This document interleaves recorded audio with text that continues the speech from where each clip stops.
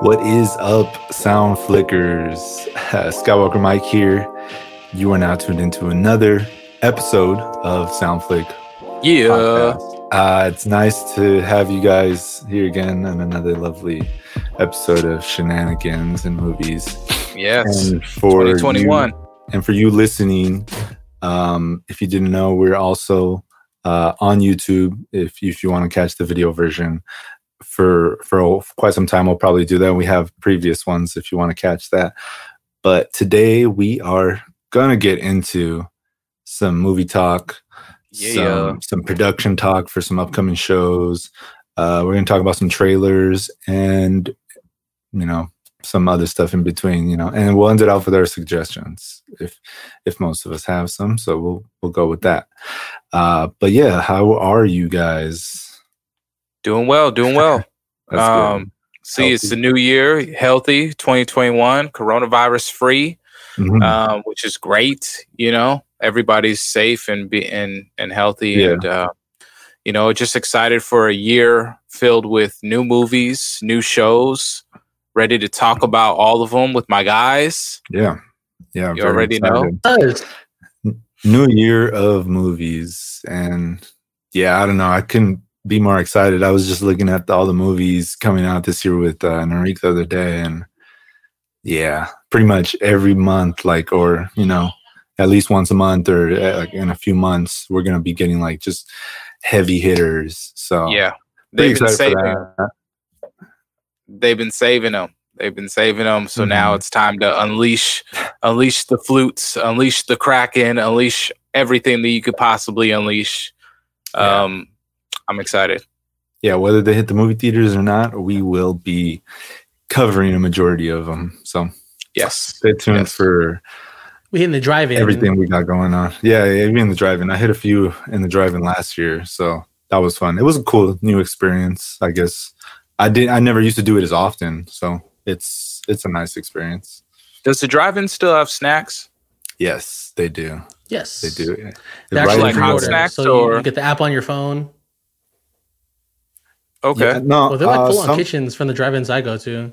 Yeah, they're full-on kitchens. You go to the expensive drive-in. There's only 2 drive-ins. It's not even expensive. I mean, you got full kitchens. I don't know what's going on over there. You can buy little snacks like Twinkies. You can buy popcorn. Put it this way: when someone can go to a fast food spot and buy all the food they want, compared to if you go to the drive-in, they don't have anything. You have to kind of compete with that by having bomb-ass tacos, burritos, pizza. They have everything there. Yeah. Oh, that's dope. They should get a taco guy to pull up at some of these. That'd be fire. I would like a few of them. Bro, the Rubido one has pretty fire-ass tacos. I mean, the last time I went, it was pretty fire. But that's just me. I always take my own snacks. So yeah, that's me. I like to avoid the line. I just like to pull up and chill and start eating. So that's me. What's your guys' go-to? Wait, hold on, real quick. What's your guys' go-to drive-in snack? Random. Go-to drive-in snack. Or food. Anytime. I like going to Taco Bell. I don't know why. Taco Bell's usually Hey.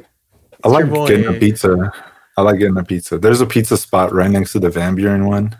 I sometimes get pizza from there, and I'll go take it into the drive-in. So that's pretty cool. I don't remember the name of the spot, but it's right there. It's right there. I feel like since you don't normally take in food in regular movie theaters, it's great to just go to In-N-Out or go get pizza or just go get something that you normally. I saw people eating sushi in their car, and I was like, "Oh wow, that's cool! That's a cool little thing to bring into the drive-in." But that is pretty cool. They need more drive-ins, man. I was hoping that this past year they would have invested a little bit more, but it doesn't look like some places converted. But I just feel like the converted isn't really enough. No. they need full on hey, we're going to be a drive-in forever type situations, and I didn't see it. I think just a lot of them didn't want to get creative, and they're waiting for movies to come out. They're like, well, nothing's coming out, we can't show nothing. But I mean, you could get creative and watch classics. I've seen the Van Buren and Rubido ones show the Goonies and older movies like that, Gremlins. So they just didn't want to take that extra step to get a little bit more creative because they're like, well, if we open a drive-in, what are we going to show? Yeah. I'm curious about what the back end kind of politics for that is. Like, how much do you have to pay? Somebody has to get paid, to like have not necessarily new movies, but current movies. So it's not considered a classic. I feel like The Goonies is considered a classic because it's been out for like maybe, I don't know, 20 years, something like that, close to. Something like that. So more. Even more probably. So like, how do you get like maybe a movie that's 10 years old and what does that cost? And I feel like if that cost you don't feel like you'd be able to make your money back by just playing that movie because everyone else could watch it at home, it's probably tough. I'm curious how that royalty statement kind of works. Like if a drive-in shows all old movies, like do those films still get those cuts or are they just, you know what I mean? No, most of the time they already own that reel, like they own the film. So like they pretty much just put up all the money, and that's how most movie companies make their money. And obviously they get portions of movie theater tickets as well, but they buy the whole movie, and that's why when movie theaters show a movie, it's like 10 times they're showing the movie because they're trying to get their money back because they spent so much. I've been to theaters where they didn't show Star Wars because they couldn't buy the film, and they waited until the movie theater that bought it next to them was done so they could sell it to them for cheaper and then make money like that. So dang, that's crazy. So if you have like a newer movie theater and you have that rundown or the secondary movie theater in the city, you're like, I'm gonna sell that to you for half a ticket so that I could pay for this over here, and then you could try and make your money back. That's crazy. It's like a hustle. Yeah, it is. Yeah, I mean, movie game is real, bro. I mean, that's why we're in this. It's just so many people heavily invested in different ways, whether you love the movie, whether you want to make money off the movie, whether you want to create a movie. It's a huge avenue of entertainment for us. So yeah, I love it. And that's why we do what we do. Yes, this is exactly what it is. So before we tap into our movie talk, I want to talk about a show that's going to come out. It comes out tomorrow. Hey. So be excited for it. Be hyped for this. I'm ready. We've been waiting for this show, and it wasn't even supposed to be the first Disney Plus show to come out for Marvel. So WandaVision is coming out tomorrow, and we're going to give you guys like a little preview kind of setup, what to expect and where it is probably in the universe. And this was supposed to be the second one. I think the first one was supposed to be Falcon and the Winter Soldier. Yeah, That's correct. Mm-hmm. And then it got pushed back. I'm not sure why it got pushed back, to be honest. I feel like it was just easier to film WandaVision because a lot of the first few episodes are technically in front of like a studio audience. Yeah. Because the style of it's gonna. The first like 4 episodes are going to be like a comedy sitcom in different eras. And then it's going to kind of get a little bit more serious and like turn into a live action story kind of outside of the sitcom kind of vibe. So I feel like that it was easier to film that. But with Falcon and Winter Soldier, they were actually traveling around the world because it's more of like a global espionage type of show that they had to push it back. Interesting. Yeah, I was reading that on an article by Variety that they tapped into shows like Family Matters and I Love Lucy, Full House, all these family-oriented shows to pretty much get some inspiration or get a feel for what they wanted to do. Because pretty much like one of the things that I read in the article was the focus of the show is family. So that kind of when you hear family, you always think mom, dad, kid, but there's no kid in the show. So it's kind of like, I mean, I've seen trailers where she's pregnant, but we don't even know how real that is, or like whether it would just be like a figment of her imagination or of her powers, I should say, not just of her imagination. It's super interesting because like she does have kids in the comic, and it would be so cool to see them brought to life in the MCU, because it would add to our overarching theory of them bringing the young Avengers to the screen, because all of these kind of young kids led by Spider-Man, and you have Cassie Lang, who's going to be Stature, and you have Hawkeye's protege, Kate Bishop. So it starts getting created to look at and be like, wow, like they're going to make this next generation, because you don't have Captain America anymore, you don't have Iron Man anymore, so they gotta start making room for others. Yeah, no, I'm really hyped for that. They also, I was reading in that same article that they are pretty much going to show commercials, but I mean, obviously not actual commercials. They're pretty much just going to be like satires of commercials from the 60s, 70s, 80s, pretty much what was shown in between all these shows. But it's supposed to be hints to the multiverse and to Hydra and stuff like that. So, wow. Very curious to see how Hydra plays a role in this after, not being in the last couple films. Mm-hmm.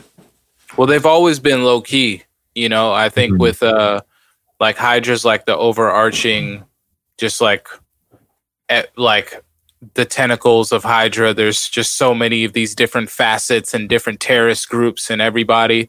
And I just find it super interesting that they are going to tie it all together. I feel like the 10 Rings and Mandarin is going to be a part of that. I feel like what happens in Falcon and the Winter Soldier is going to be a part of that. So WandaVision is super important because it's really going to give us a glimpse. There's going to be so many Easter eggs.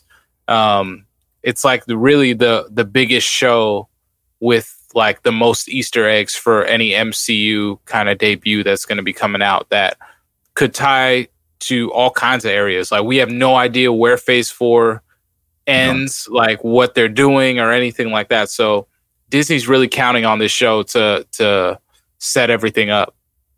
Yeah. Who's directing this? It is Matt Shakman. He did some of Game of Thrones. He did some of Fargo, and he also did one more show that's pretty notable. Yeah, so, I mean, with those shows alone, I have faith. Oh yeah, for sure. And the last one is Mad Men. So that's. I've always heard good things on that show, but I've never seen it. Mad Men's. I never finished it. Have you ever seen it? What were you about to say? Have you seen it? No, yeah, Mad Men's fire. I got into it first couple seasons. John Hamm went off. I love John. But of course, the director plays a huge part of that. So, yeah, I'm super excited. Yeah, no, I haven't really seen any of those shows, but I always hear great things on all three of those. So, very interested to see what he brings. Wait, you haven't seen Game of Thrones? No. Oh man, man. Only because I've heard about the ending, and I guess like there's so much. I've heard there's so much more that's better in between, but I hate being left off on stuff like that. I hated Dexter because of that. All 8 seasons for this ending. That they're gonna add more to Dexter. Yes, but that's what I like. Game of Thrones is still worth the watch, even if you don't particularly like where it ends up. Like the first 4 seasons are just incredible. Like it really, really is incredible storytelling and just like how everything's happening. You really can't foresee the ending, so hopefully nobody told you. No, because I just heard it's definitely still worth the watch. But we're seeing everybody's reactions.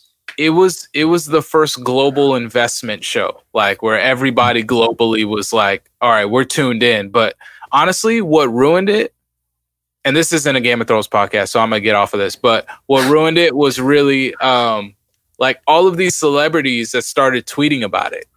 Like people were just watching it on the low, and then all of a sudden you have all of these like Chrissy Teigen and like all these people who are influencers who are like, oh yeah, Game of Thrones should do this and should do that. And I can't believe this. And I'm watching it. And then you just got those people that don't care about actual story and like the way that characters are supposed to develop, and I feel like that just started shifting the creators' mentality. So, damn Chrissy Teigen, always ruining things. D-list celebrity. Oh man, but you should check it out whenever you have time. Yeah, I will. I mean, for sure. Most likely, if I like what Max Shockman brings to WandaVision, then yeah, I'm excited. Other than where it's set up and like where the show is like kind of taking place, like I still don't really even know the gist of the show. Do you guys have like any theories on what might happen? Sincere, you got some? So I watched only a little bit of the trailers. I only watched the first trailer for WandaVision. But I don't know what to think because it goes to so many of those different eras of TV shows for where it kind of like, and then when it turns into Halloween, I kind of get the Halloween vibe. So I don't know where it's going to go, and I don't know what the full purpose of it's going to be. So I'm genuinely curious, and I'm really hyped for it just because I know it's going to satisfy like the hunger that I don't know. Like it's kind of just one of those cravings that like you're hungry, but you don't know what you're hungry for. You know what I mean? Yeah. Yeah, I feel you.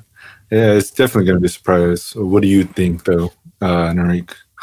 I think it's going to take place after Endgame. Because Wanda was snapped, so it was a really interesting. It's super interesting to even have a whole show about her because she was snapped at a time where she just suffered the biggest loss to her, in Vision and having to take his life, and then it just get reversed, and she's still lost at the end of the day, but then. I guess with the snap, it's only supposed to be moments that they come back. So then now all of a sudden she's fighting an entire army with Thanos, and like she just lets out all of her anger and almost defeats him. We saw Endgame. Like in the movie, yeah. Right. So then just after that, the sorrow I feel like kind of gets set in, and her powers have never really been explored or tested. Even by her, I feel like. So I think that her coping mechanism inadvertently is going to be the whole premise of the show and like what she kind of wanted out of her life. And because she's so sad, her brother's gone, the android that she loved is gone. She's just really going to create this entire world for her that she probably thinks is only affecting her. But because of how strong her powers actually are, and since they came from the Mind Stone, they're going to be affecting other people. And I think in real life, like, it's not just going to be figments of, like, she's not going to just be creating these people out of thin air. I think that they're going to actually be people that are being controlled by her. So she's going to have a little, like, villain complex to everybody else who doesn't understand how she's feeling or how she's dealing with what's going on. And since since like Clint, I don't know if he's going to be around because he was kind of the one that was like helping her kind of like understand things and kind of calm down and saved her originally. It would be cool to see him show up, but it seems like he might have his own thing going on with his show, wherever that takes place. So interested. Yeah. That's kind of giving me, I don't know, when you were saying all that, it reminds me of Wonder Woman 84. Yeah. With Diana wishing what's his name, Trevor back. Is that his name, Trevor? Yeah. And it's like along that same concept, at least. Now, obviously the story might be different, but it might be the same concept where, like everything you want is already in front of you, whatever you've lost, it's gone, you can't get it back no matter what you do. And if you do, you're going to be sacrificing a lot. Mm-hmm. So I feel like that might be the whole theme of the show. Obviously there will be different tropes as well, but. Well, honestly, that might be the theme of the entire phase 4, in a more fleshed out way. Because if you think about it, we haven't seen everyone deal with loss besides Spider-Man. True. And we haven't seen what Falcon and Bucky how they feel about whatever's happened, and other Avengers who are just kind of around Hawkeye, what he's feel about what has happened. And there's a lot of room in between that 5-year gap of people even coming back that they can do stories of. I don't think that all of the stories are going to take place after Endgame. I think some of them are going to kind of be in the pocket of when the snap happened and everybody died. And which I feel like is going to be super interesting, because it has to be difficult to keep track of everything. And if they can pull that off, that's like masterful. Yeah, we'll see. I mentioned to you yesterday when we were talking, that this is going to be just so different from any show that we've seen, because it's pretty much bringing the film aspect of the Marvel universe and bringing it to I don't know how many episodes there is, but it's obviously going to be more than one. It's supposed to be, I believe, 6 40 to 50 minute videos. Yes. 40 to 50 minute episodes is 6. That and Falcon and Winter Soldier is the same, and I think Loki is the same. That's pretty much 6 movies. Yeah, pretty much. Pretty much. So I'm excited for that. Yeah, no. Do you think we'll see tomorrow. Huh? Do you? Well, after what Nurik said, do you think we're gonna get a Quicksilver cameo at all? Yeah, I think so. He may not be Quicksilver, but we're gonna get her brother, maybe like in a comedy thing, like he's there, pulls up. Which Quicksilver are we getting? The one from Who knows? Age of Ultron. Oh, but also true, because multiverse could tie in. Who knows? It can get crazy. I mean, speaking of that, with X-Men characters. Well, hold on before we move on to X-Men. I was looking at the cast, and Evan Peters is in the cast. When you look at WandaVision, yeah, so that's wild. That's why I asked they're about to Quicksilver. They're about to kill this, bro. Oh my god, bro! Imagine. She's like, I want my brother, and it's Evan Peters. Yeah. He's like, it's me. And she's like, no, you're not my brother. That's wild. That's such a crazy concept, bro. I mean, it makes sense at the park, man. Because what we have next on the dock is Deadpool is getting his movie. Yeah. Deadpool 3 is going to be rated R. Don't know who's directing it, but they did mention that it is going to connect with the MCU. So if he can connect with the MCU, then that means X-Men can connect. Yes. Yeah. So I like their version of the X-Men, and I'm glad that they didn't show too much within the Deadpool universe, but I feel like that them building out the X-Men gives a lot of room for them to make the team, to make Wolverine, to redo Magneto, to do all that kind of stuff. And I'm like super, super excited about where they're going to take Deadpool, because the writing has to almost be immaculate. Yeah. Because of how many things Deadpool would have to cover. Like, did he get snapped? Did he not get snapped? Was he there the whole time? Like, how'd this happen? Like, it's going to be crazy. Yeah, it'll be hilarious, honestly. I can picture like the intro of like Deadpool 3 being like Wade after they get snapped, and he's just like, I don't know, like just like I can picture just like a pile of dust just talking to the screen. It's funny because like even in Deadpool 2, he took shots at Cable for being Thanos, did he not? Yeah, he's like, zip it, Thanos. Yeah, I remember. Yeah. So I mean, they're the same actor. I mean, that actor plays Cable and Thanos. Well, I feel like that Deadpool, he didn't get snapped, but he's gonna know like what happened, because he breaks the fourth wall. So like he'll act like he got snapped. He probably couldn't get snapped, like even if he wanted to. Like that's the type of character that it is. Like that's how ridiculous it is. So like he'd be like, man, I'm so mad that everybody's gone. He'll probably be crying over Wolverine because like he got snapped in his mind, and like it'll be crazy. Yeah, that's gonna be very fun. Seeing a Deadpool 3 movie, especially rated R. It's probably gonna be Disney's first rated R movie. Under the Disney banner, I think so. Yeah, no, for sure. That's probably the most interesting part, to see how they approach this, especially after 2 successful movies being rated R as well. I mean, Kevin Feige looks like that. He said in an interview that if it ain't broke, don't fix it. Right. So he's really on board, and even with with the stuff that came out on Netflix with Daredevil and stuff like that. He said if the fans kind of want it, then we can see how it speak up. Yeah, please, speak up. Yes. We need Charlie Cox back. We need him. We need him, bro. Best Daredevil. Yeah, and Punisher if possible, but we'll see. We'll see. But sure.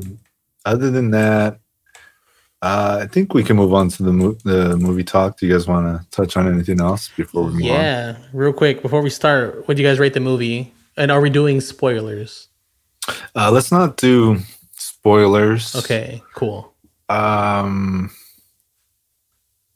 actually give it too much spoilers. You know, we can give a little bit. As far as rating the movie, when I looked it up online, it was getting really bad ratings. It's getting really bad ratings. Rotten Tomatoes gave it a 59, I believe. And I feel like I feel like that it's a little unnecessary. Yeah. I don't think it necessarily deserves a 59. Yeah, it's not the greatest movie that you ever seen, but I feel like that they do that whenever an actor is directing because they think that actors don't know how to direct and that should be separate, you know, movie critics and it's like trying to put them in their place. I can see why they did it though, because it's this movie has a lot of drama. And it's not just like the regular thriller drama or like, you know, it's action packed with drama.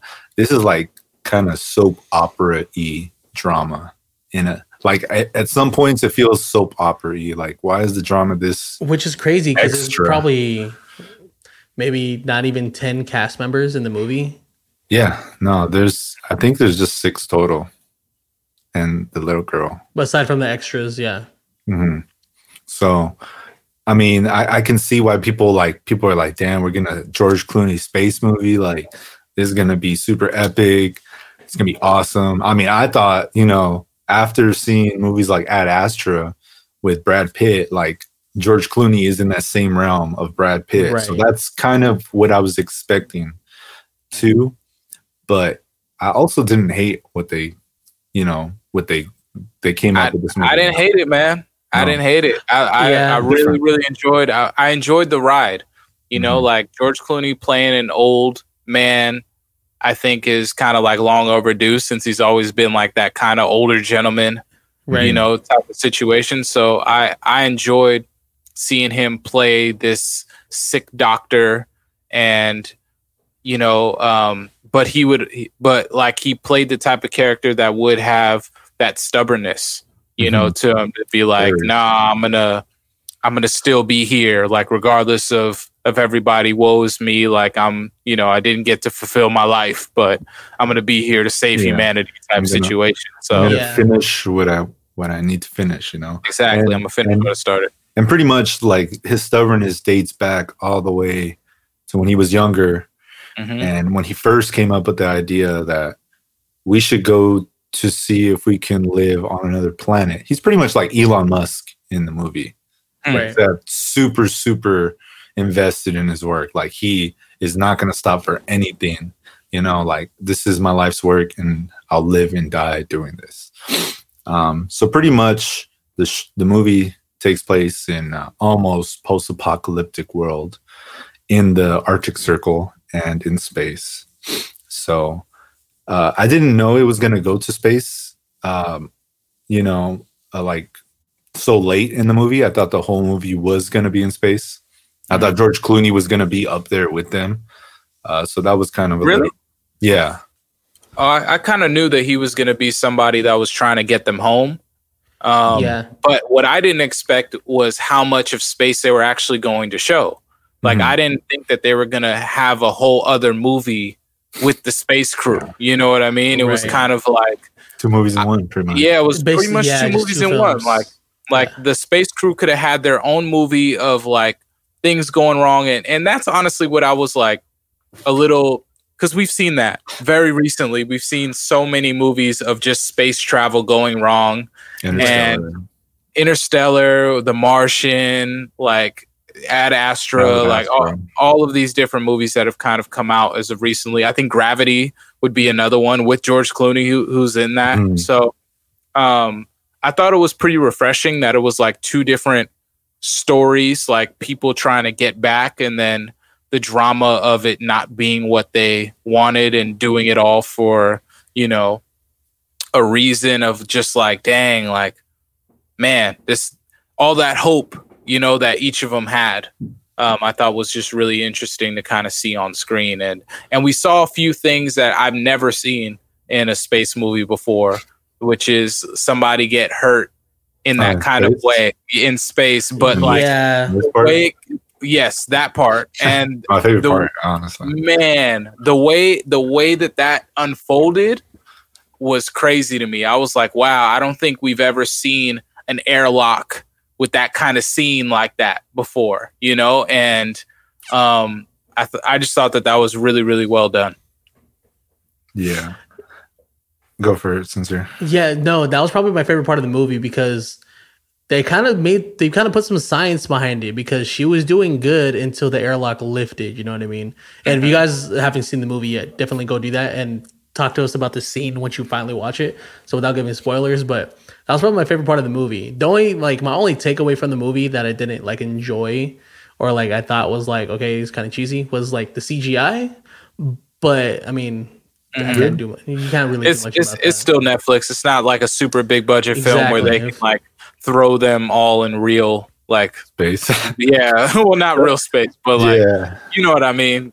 Giant green screen, that whole thing. I was going to like, how do they make space movies? Like, how do they make them float in zero gravity? Like, how do they do that?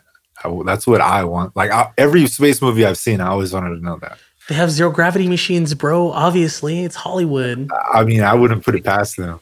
But I wouldn't put it past them, but I think it's just, you know, strings, like the way that they've just mastered how it looks. So good. Well, you know, like they study with NASA, you know what I mean? Like they bring NASA on so many movies and it's like, oh, well, what does this look like? Or what does your equipment look like? Or, you know, and they just rebuild replicas and even like, I would love as an actor to be in a space movie because most likely you're going to get some sort of like space training.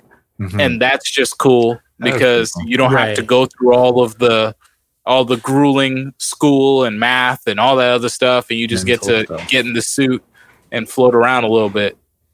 Yeah. We all float down here.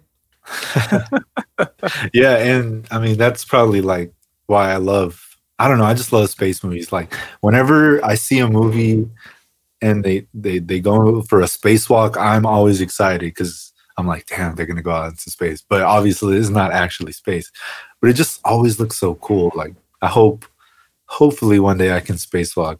I doubt it's going to happen. Oh, I mean, with Elon Musk and what he's doing, regular people are going to be able to spacewalk soon. Yeah. It seems really scary though. I mean, you're out there and it's a vacuum and you're in a suit. Yeah. But yeah. Other than the space parts, how cool was the planet? Sorry. It was dope. K-23, I think. Yeah, I thought that the planet looked awesome. I was like, oh, that's just a great design. Straight alien planet. But I was like, it's just untouched nature, bro. Imagine what Earth would look like untouched. You know what I mean? Yeah. Beautiful. It'd be insane. Absolutely gorgeous. Yeah. But other than all the space scenes, George Clooney is dealing with his own pretty much reality down on Earth, that Earth is no more. Everybody will eventually be gone because of the oxygen pretty much going bad. Yeah, it's like some radiation thing happened. They really didn't like, they kind of, there was a point where one of the characters was explaining it, but they didn't allow the audience to really understand how it was what happened. Right. So it just seemed like that there was just super high radiation levels and that radiation just took over the entire planet, you know? Yeah. So there's no place to breathe when you have radiation everywhere. Mm-hmm. So pretty much he's in the Arctic Circle trying to communicate with the spaceship and he has trouble communicating with him because of all the radiation as well. So he has to travel from one base to another base, which is several miles away in the snow while wearing an oxygen mask in a snowmobile. and at the same time, he has to give himself a blood transfusion almost every night. But the part that kind of, I guess, fooled me was the little girl that was with him. You know, in the beginning of the movie, they mentioned that this little girl was missing. Are we going spoilers? No, I just kind of wanted to bring it up a little bit. I don't think this part's necessarily a spoiler. I think it's okay. Okay. So pretty much he's going through this whole journey, not only by himself, but he finds this little girl and has to take her with him because she's pretty much going to die there too. Like, right. You know, if he doesn't take her, she's going to die. I mean, she's a little kid. She can't take care of herself. So pretty much he takes her and everything pretty much goes downhill. And like, it's crazy. There's a point where he has to jump into the water to try to get his blood transfusion machine. And it's just total chaos. Like, you just kind of like, you kind of feel him in the water, like how cold it is and stuff. But I don't even know. I can't even imagine how cold it is up there. I think in those situations, like, your adrenaline kicks in, so where you could probably bear that water, you know what I mean? But by the time your adrenaline's gone, you're probably just freezing to death.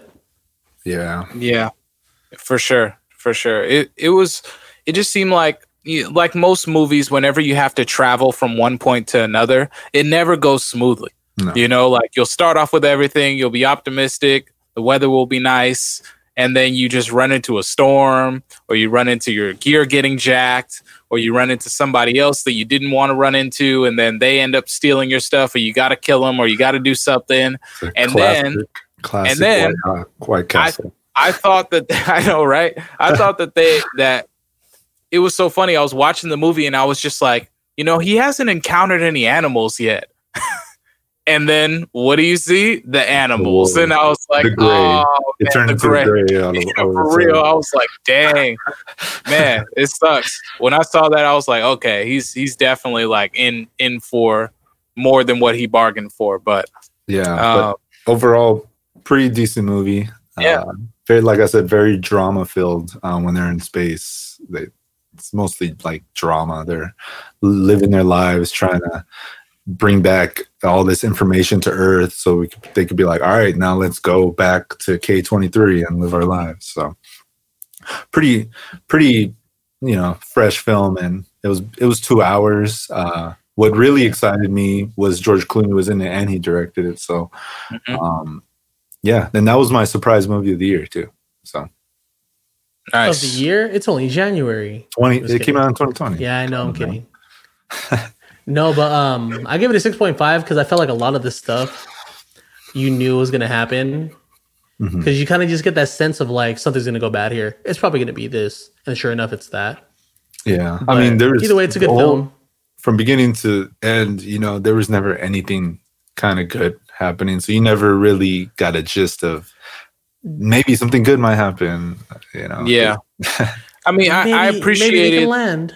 Well, I kind of appreciated that like, at least with the space scene, you know, you always anticipate, okay, if you're in space, something's going to come floating along at 1,000 miles per hour and bust up the space station. Yep. But when like what you have in your background, but when it happened though, it wasn't as bad, you know? And I always felt like, man, why are we even in space if our space equipment can't handle being battered by things? Right. You know what I mean? Like, every space movie prior to this, it just made me so mad whenever like an asteroid field would come and just destroy it. And I'm like, why are we even here? Have we learned nothing? Exactly. So it was cool that you know, it kind of changed my expectation where it was like, okay, it weathered what was going on. Like, there was still bad stuff that happened, but at least like it didn't just puncture the whole thing and like it just disintegrate and go into a whole spiral. And, you know, so I was thankful for that. Yeah. I thought it was dope too that after it got attacked, they could see exactly what they needed to fix and their computers actually told them. It was this movie, I don't even know what year it was set in, but it was supposed to be futuristic in like 2020 type That's you know, I wanted to talk to you guys about that, and how do you guys feel about the memory machine that they have? Where, like, how do you think that works? Were they able to just like upload video clips of their house? Was their house like all bugged? I think it's actually neural. Okay, so you think it was a neural thing? So, okay, this is where my nerd comes out. So in Fallout 4, the kind of same thing happens where you have to find out where like a certain objective is, like where one thing's at. So you kill this guy, you kind of take this little cerebral thing from his brain and you take it to this place called the memory den. What the memory den does is it replicates memories for you. So you're taking this person's cerebral and you're putting in your own as if you're in those memories yourself and you're like reenacting those memories. So my assumption is it's kind of the same technology where you're going to take the cerebral and then whatever computer, it kind of makes it where it's 3D, or kind of like the way Tony Stark did it too in I forget which Avengers it was. Yeah, the barf, exactly. Where he kind of just creates his own setup. So that's what I'm assuming it was like. It's all cerebral, and then you're able to kind of be in that memory as if you're there. I'm curious as to how far away we are from that, you know, because you have Elon Musk that's talking about this Neuralink, and it's like, okay, how far are we from uploading our memories, and how how accurate are our memories going to be? Because even now, you know, when you try and think of something in the way that it happened, it could be distorted from depth, from where things were, what color stuff was. And so it's like, is your brain going to know the exact thing, or is it going to be what you think that it is? And, you know, is that going to be displayed?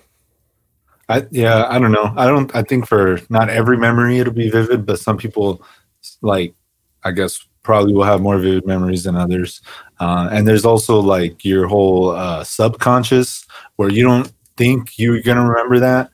But when you're dreaming, like when you pass somebody by on the street, you never see their face. You probably took a glimpse. You'll never remember that face. But when you dream, usually those faces are the people you pass by because your subconscious can remember that. But you personally can't. So... you know, it like you said, it probably won't be to the T. Their face will probably be a little different.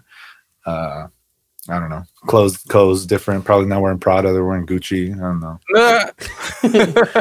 Something like that. I feel it. We need to get in the business of selling memories.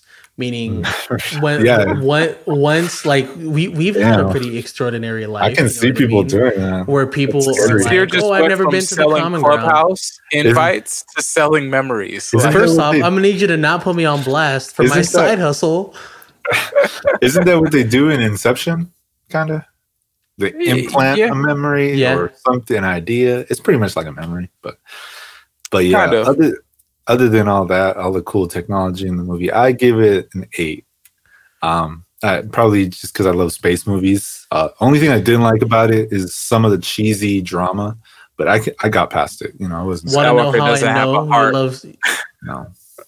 Yo, I know Mike loves. I wanted more people space to die. Movies because his name is Skywalker. Yeah, there it is. It's on brand. It's on brand for Skywalker. Literally on brand for you. I give it a 7. As far as Netflix movies go, I'll rate it higher out of like the other Netflix movies that have come out because it had like a really, really nice budget and everything looked great. Like I would have loved to see it in theaters. But yeah, I give it a 7. But real quick, last tidbit before we get out of here. How'd you guys like the song selection of the movies? Like I love. What was the song? Tennessee Whiskey. They had the Tennessee Whiskey song with Chris Stapleton, who's awesome. And then they had Sweet Caroline. Sweet Caroline. Mm-hmm. Yeah, when he was like, I guess this is kind of a little spoiler, but one of the astronauts is pregnant and she's about to have her kid, and they're all trying to figure out names. And one of them was like, "What about Caroline?" And then a few scenes later, they start singing Sweet Caroline. Yeah, but also she's like, "Nope, don't know the song." Yeah, because it's an American song, and not all the freaking Americans. So, I mean, they were playing that Tennessee. What was it? Tennessee Whiskey. Tennessee Whiskey. I thought that was I thought it was a really, really good song. I mean, Chris Stapleton is a crazy writer, like really, really good. So I thought, as far as country music is concerned, like that was a great song, and I thought it really set the tone for the type of man that we get introduced to in George Clooney's character at the very beginning of the film. A very burly man, but also that transparency is pretty there. It's pretty dope. I like that. Drinking whiskey while dying. But to move on, while getting a blood transfusion, getting that good alcohol blood, bro. Have you guys ever given blood? You guys have given blood, I'm assuming. Bro, you get so high from giving blood. Whenever we in high school, whenever we had like donation days, I would give blood and plasma because it would get me out of class for a long time. But also, I felt so good, and they would feed me peanut butter and jellies after, bro. I was good. Sincere figured it out. He said, "I'm about to get peanut butter and jelly." Damn, my school would give us In-N-Out vouchers to give blood. Oh, damn, man! I would have gave blood every single time for In-N-Out voucher. And you could bring your family, and they'll each give you a voucher. What? Oh man, that's clutch. I don't think I went to the actual clinic once, and they gave me movie tickets. Oh, that's cool too. Hey, they know how to get people. Yeah, incentives. I mean, you want some free movies? Give me your blood. You don't need your blood. They ain't doing that no more, though. No, not no more. Like, you want blood? Give me your blood. Yeah. Let's move into one of our last topics, and it's a trailer. We're gonna do a little quick trailer analysis of a movie coming out that we talked about months ago, being one of the first COVID productions during COVID. And it's a Malcolm and Marie with John David Washington. And so sad. So sad. My wife, she's cheating on me. You were good, fam. Bro, so I don't think you had a chance. I'm sorry. Sorry, I just saw like an article. I don't know what it said, but it says Zendaya owns Hollywood. I was like, why would they say that? But I mean, she's everywhere right now, so it kind of makes sense. Well, she's just one of those like budding actresses that like does like the actress thing. She's a very good actress, but then she also does the fashion thing where it's like all over the magazines, fashion icon, and that's all of Hollywood. You know, if you can be one of those actresses or actors where not only do you kill it on set, but you also kill it in whatever they dress you in. Yeah. She was a Disney star, right? Yeah. She started off on Disney. I believe the show was Shake It Up. Shake It Up. Dancing? Shake It Up. Yeah, it was her and Bella Thorne. That's. I mean, don't do that sound for Bella Thorne. I know. I'm saying like what I'm saying is one of them is a lot more skilled than the other. I think Zendaya just plays everything right. Like she gets her cards and she's like, all right, this is the hand, this is the move. So shout out to her because she has been killing it, and she's won a Grammy, right? Well, you know, I'm not too sure about the Grammy, but you know, whenever you decide that, I'm gonna just have one name in Hollywood, I was gonna ask, what's your last name? you're already set up for success. Like if it's just Zendaya. Like you don't need to know anything else. It might not even be her real name. Who knows? Like, but when you set yourself up like that, it just seems like that she has all of Hollywood's favor. So, you become the it girl. Yeah. Oh yeah. So let's dive into this trailer. Pretty much, I don't know if the movie. I don't know what to think. I almost felt like the whole movie was in the trailer, but hopefully they want us to think that. So we don't go in expecting like too much. There might be some twists. I'm not too sure. That's kind of what I was thinking too. I was thinking that it's they're setting it up to make it seem like that it's just gonna be, just this movie, this kind of, this romance kind of thing that's going on between them two. We're gonna, that drama filled. But I have a feeling that it's gonna get crazy really, really fast, and it's gonna kind of come out of nowhere. Hopefully, I would like to see that. And the film was shot in 12 days. Yeah. Yes, I think we covered this maybe like 10 or so episodes ago, kind of talking about what they went about, exactly where they shot and how the precautions were taken. So it was only shot within like a 2-week span. I'm very curious to see how they used all the land in the house in the film, if it's just all in the house or if they'll use the surroundings around. Interested in that. Also interested if it's if the trailer was just in black and white or if the movie is going to be in black and white. Mm-hmm. It'll add a different. I think the movie, because isn't the poster in black and white too? Yeah, I believe so. I think so. Yeah, it'd be interesting if it's a full black and white movie. We haven't had that since The Artist, and The Artist won an Academy Award when it came out for being black. Well, not for being in black and white, but it just had that classic look. Yeah. Does black and white do anything does it make you feel a different way when you watch a black and white movie? I think so. You just asking it like how personally? Yeah, personally, like what do you guys feel about black and white movies? Do you love them? Does it give it that extra oomph, I guess? To me, it's kind of like listening to a song on vinyl. There's elements that you just kind of like pick up. Like there's like I don't want to say a grittiness, but like a gradient type of like feel to it. And I think it also inspires your imagination a little bit more because you have to picture the color, and it's like everybody's, whatever they're picturing the color will be, is different. And color is so important when it comes to movies, like coloring the movie in the right way will change how we feel about what's going on in the movie. So to have it black and white at a time when it could be colored, it's pretty interesting. Yeah, I definitely feel like black and white adds more of a, don't pay attention to anything else. Just the dialogue and, these characters is what's the real focus. Everything else is just a background, So that's how I usually view black and white films. One movie that kind of does black and white and color that I can remember that did it well was Kill Bill. Oh yeah. Yeah. Kill Bill's a classic. So, and that was more like you focus more on what's actually happening rather what setting they're in. Obviously the setting adds to it too, but yeah, for sure. Yeah, I don't think black and white really does much for me, honestly. I'm not a fan, but there are some. I think for it being a full film, it doesn't really like do much for me. But if it's like a scene, kind of like in Kill Bill, or you kind of whether it's like a flashback or something like that, then I can understand like that appeal.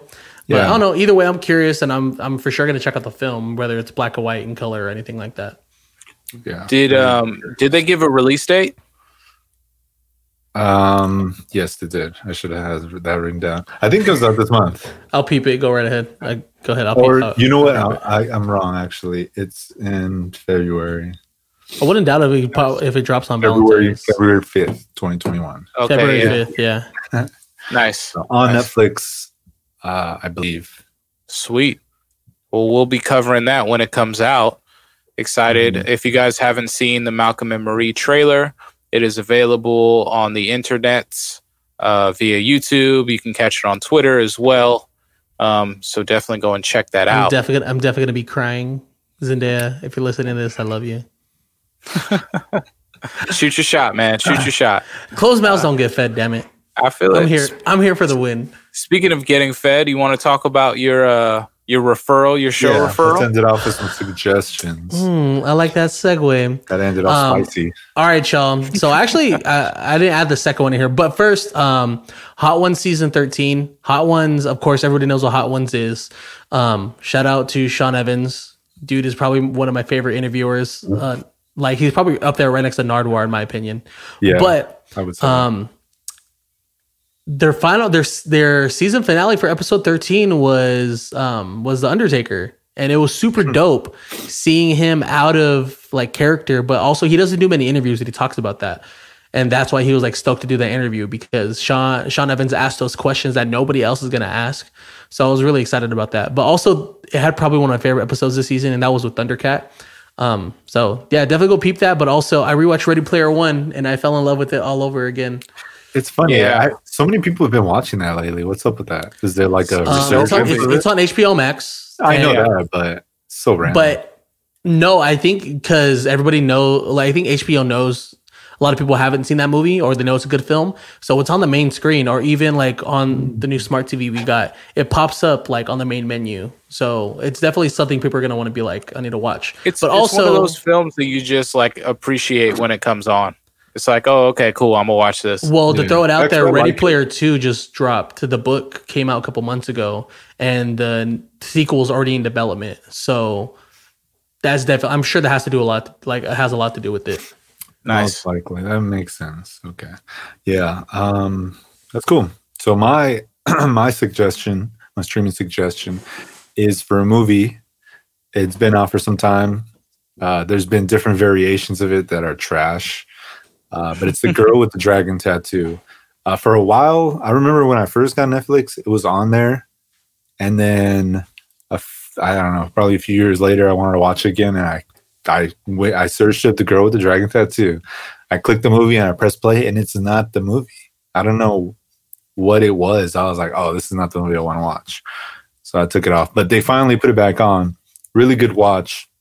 I caught something this time around that I really thought was interesting, but Daniel Craig and I forget the old man's name, but the guy Michael Caine, he hires Daniel Craig in the Girl with the Dragon Tattoo, and he helps him investigate his family, trying to figure something out. But it's pretty much the same plot of those two characters in Knives Out. Daniel Craig is a detective, and somebody hires him to investigate his family and figure out who killed Michael Caine in Knives Out. So I wonder if Rian Johnson thought, oh, they're a good duo. I'm going to have them play the same characters in a different setting, like Clue, you know? So I thought that was a really cool thing that I noticed, especially because the movies are so many years apart. Yeah. But The Girl with the Dragon Tattoo is a really good watch if you guys haven't seen it. It kind of has that 007 vibe without all the action. It's very mysterious too. I love it. Cool. Yeah. Cool. All right, guys. Well, that is our recommendation for all of you sound flickers out there that are listening. I think it's a wrap for this episode. We are gonna get to bed early so we can get ready to watch WandaVision tomorrow. Oh yes. Can't wait. Super excited for that. I'm gonna watch it right now. That's right. That's right. If I hope it comes out at midnight. I'm setting my smart TV to China time, so that way I can start watching it now. Oh, smart man. You might not be able to read everything, but you know, I feel be Chinese. It's gonna be a Mandarin. You put it in English ad libs. Ad libs. I see what you're doing. I see what you're doing there. No, just want to let everybody know that this podcast is powered by Productive Culture. If you are trying to start your own podcast or put up, just let us know. Like let them know, and then tell us, because we were the one that told you to do it anyway. Yeah, and we want to hear the podcast after it's out. Of course. But yeah, you can just go to productiveculture.com/podcast. You can see it right down below. And make sure to follow us on Instagram at SoundFlickPod. And follow us on Twitter at SoundFlickPod. We're getting a lot more active on there, so you can come and chat with us and tell us what movie you just watched, and we can get into a conversation. If there's anything you want us to cover when it comes to movies, let us know. And this has been episode 39. 39 episodes, boys. Podcast. We're almost at episode 40. I'm hyped. Almost. We're getting there. Happy New Year to everybody who's listening. We're going to have this Soundflick episode out for you soon. And yeah, we'll see you next time. Peace. Bye.